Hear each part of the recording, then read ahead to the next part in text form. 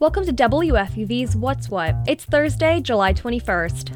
What's What is a daily podcast that explores current events, culture, news, and hot topic issues in New York, New Jersey, and Connecticut. It includes features and interviews exclusively from WFUV. I'm Nicoletta Papavasilakis. And I'm Madison Colombo. Let's check out the news. President Biden has tested positive for COVID. The White House press secretary says he has mild symptoms. He's staying put in the White House, where he will carry out his presidential duties. This comes as rolling infection rates for COVID are up 52% in New York. New York State is stockpiling COVID tests to be used in the fall if necessary. Governor Hochul says due to the recent increase, she's reserving the right to re-implement mask mandates if she feels necessary. Although not everyone is happy about her comments, a recent poll says 90% of New Yorkers feel neutral to very safe about the state of the pandemic. This is different from feelings this time last year. Speaking of the past, the state is also gearing up to do a full review of how the pandemic has been handled, one of Hochul's original promises for when she entered office. The state review will focus on businesses, schools, nursing homes, and prisons. Unfortunately, a school bus flipped over on the Hutchinson River Parkway this morning. There were no children on the bus, but it was carrying 37 adults, including the driver. 3 of the passengers are in critical condition, and the rest were taken to the hospital for injury evaluations. While there's no formal police statement yet, it appears that the driver lost control when he was turning onto the exit ramp. All the passengers were drivers for the Summer Rising education program in the city. Mayor Adams says there may be some transportation delays due to a lack of drivers from the crash. The bus company covered half of the morning buses affected, and they're expected to have all routes covered by the afternoon. Monarch butterflies are now on the red list for endangered species. The International Union for Conservation of Nature says it's because of 2 factors. 1, there's a lack of milkweed, a plant needed for caterpillar development. Also, climate change has offset the migration patterns of butterflies. But this is not a new problem. The monarch population has been on the decline for decades. Now for something in the animal world to celebrate. Oyster populations are coming back to the New York harbor. A 7,000-square-foot reef is being placed offshore the Hudson River Park in Chelsea. The reef will include millions of oyster larvae, and once they're in the river, they'll begin restoring the water quality and ecosystem. The plan is courtesy of the Billion Oyster Project. They've been working to improve oyster populations in the New York harbor since 2014. New York used to have a large amount of oysters, but they've since died out due to pollution and overharvesting. Now, due to recent efforts, some experts say New York's waterways are the cleanest they've ever been since industrialization. Well, this next story is about a fish out of water. The iconic blue whale at the Museum of Natural History is due for a cleaning. The model is almost 100 feet long and weighs 21,000 pounds. Oh yeah, and as you could imagine, it is not an easy task to clean. Employees say the most difficult part is navigating the forklift around the whale. The blue whale requires a scrub down every 9 months. In music news, not quite as happy a story. Singer R. Kelly's manager is being charged with threatening to shoot up a New York theater back in 2018. Prosecutors say Donald Russell, Kelly's manager, called into the screening of the documentary Surviving R. Kelly and threatened that the theater would be attacked. The showing was immediately evacuated and canceled. A fan of R. Kelly is also in some hot water. He pled guilty yesterday to making threats against prosecutors in Kelly's sex abuse trial. Court papers say the fan is on tape saying if Kelly goes down, everybody's going down. Rent prices in New York City are higher than ever. WFUV's Emma Lipkind has more on what's driving these prices up. Here's the story. New Yorkers are pretty accustomed to rent increases and expensive housing.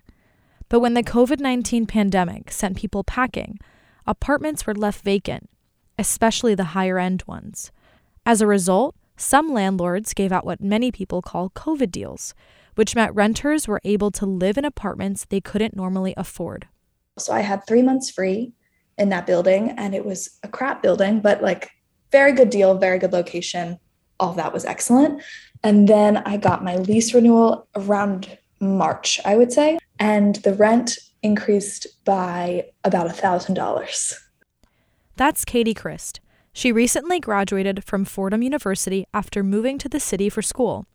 When she and her friends found an apartment in Midtown at the start of the pandemic, she says the deal was too good to pass up.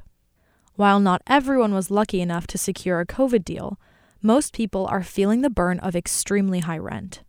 People are seeing 70% rent increases. They're seeing $1,000 rent increases. People are not able to manage that. Wages are not going up. Housing costs are going up dramatically. It's going to mean that people aren't going to restaurants because they can't afford to, or it's going to mean that people are not getting health care. It's going to mean that people are not getting healthy groceries. And it will most terribly make people homeless. That's Sia Weaver. She's the campaign coordinator at the tenant organization Housing Justice for All, where most of their clients are lower-income New Yorkers. She says that on top of a tense housing market, landlords wanting to make up for losses from COVID deals is driving increased rent. Landlords like their little fiefdoms. They like to have all the power. They do have all the power. But the reality is that they don't need this money to make repairs. They don't need this money to pay for fuel. They're not on the verge of losing their housing.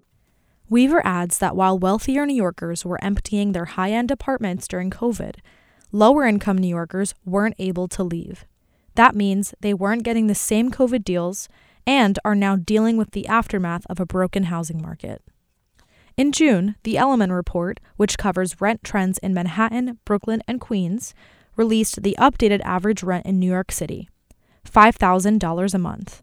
John Miller, the author of the report, says this is a result of an increasingly tight housing market. Mortgage rates have gone up 2% just since the beginning of the year. That's a 50% drop in affordability. That is tipping would-be homebuyers into the rental market, making it even more competitive. Weaver, the campaign coordinator, says the state should hold landlords accountable. We think it's very important that the state legislature return to session and pass good cause eviction. It will protect tenants from both price gouging and no-fault evictions. While New Yorkers wait for solutions, they continue to bear the burden of increasing rent. That was WFUV's Emma Lipkind.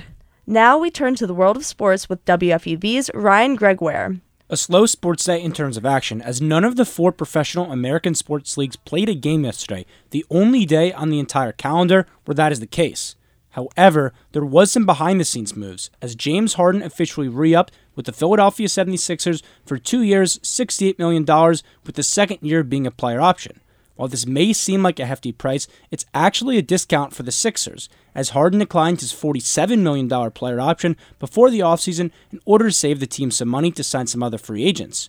With that money, the 76ers signed PJ Tucker to a 3-year, $33 million deal and Daniel House for an additional 2 years. With more depth than last year, Harden and the Sixers expect to take a step forward in the upcoming season. Anything going on in football? Yeah, the 49ers officially gave quarterback Jimmy Garoppolo and his agent permission to seek a trade. This has been a long time coming, ever since the 49ers traded up and selected Trey Lance with the 3rd overall pick in the 2021 draft. Garoppolo, who was a throw away from winning a Super Bowl a few seasons ago and made the NFC Championship game last year, comes with a winning pedigree. But with every team going into the season with starting quarterbacks, it will be interesting to see how the market shapes up for Garoppolo. Currently, it's being reported that the New York Giants are interested in acquiring Jimmy G to push quarterback Daniel Jones with some competition. And speaking of the New York Giants, former Giants tight end Kyle Rudolph agreed to a contract with the Tampa Bay Buccaneers. With Rob Gronkowski's retirement this offseason, a void was left at tight end, and it appears the Bucs and Tom Brady have found their solution with Kyle Rudolph. Lastly, on the diamond today, we have a doubleheader between the Houston Astros and the New York Yankees. These games weren't originally on the schedule, but due to MLB's initial lockout, they are rescheduled for the All-Star break. Expect it to be a back-and-forth affair between the two teams with the best records in the American League. With WFUV Sports, I'm Ryan Gregoire.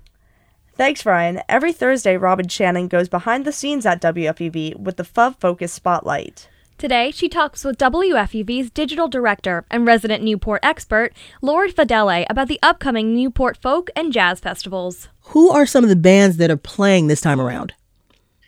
It's really crazy. There's always so many of our favorite artists play there. We can count on every year there to be an interesting mix of some of the artists we play the most. It's all day music, and then the headliner is always somebody great. So it's like getting a whole concert at the end of your concert day. This year, some of the biggest ones, the National are closing Friday night. We've got Nathaniel Rateliff of the Night Sweats, Courtney Barnett, and Brandi Carlile, who's become part of the Newport family is doing a Sunday set where she's bringing different friends, and you never know who they're going to be.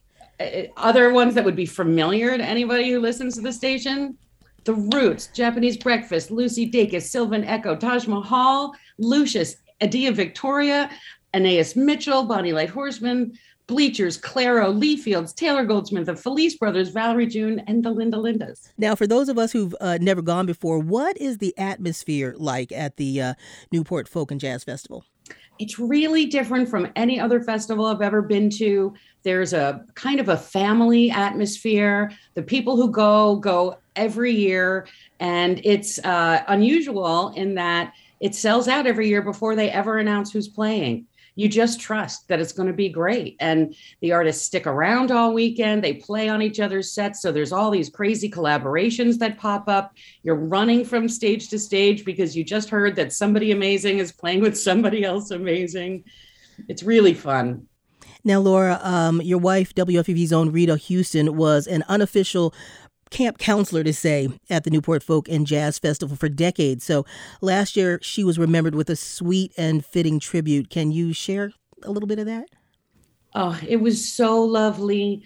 It was hosted by the band Lake Street Dive, and they brought some guests on with them, folks who had really connected with Rita over the years and wanted to honor her. They did several of her favorite songs, and it was very special. It was very sweet. Good to hear. And my last question is going to be a tough one. Is there one group you're excited to hear? And if so, why? It's hard to pick one. I'm really excited to hear some new songwriters because the Black Opry Review is going to be there, which is an organization of artists who are trying to counteract the fact that country, blues, Americana music is overwhelmingly white people. And there's a kind of a round robin of new songwriters I would love to discover. And for fun, there's like a piano-based R&B songwriter named Neil Francis, who I'm going to do some dancing to. That was WFUV's Robin Shannon talking with Laura Fidele about some upcoming festivals. And that's our show for today. I'm Madison Colombo. I'm Nicoletta Papavasilakis. Check back with us tomorrow at 3 o'clock for more news, music, culture, and sports. And tell your friends so they can find WFUV's What's What at WFUVnews.org and wherever you get your podcasts.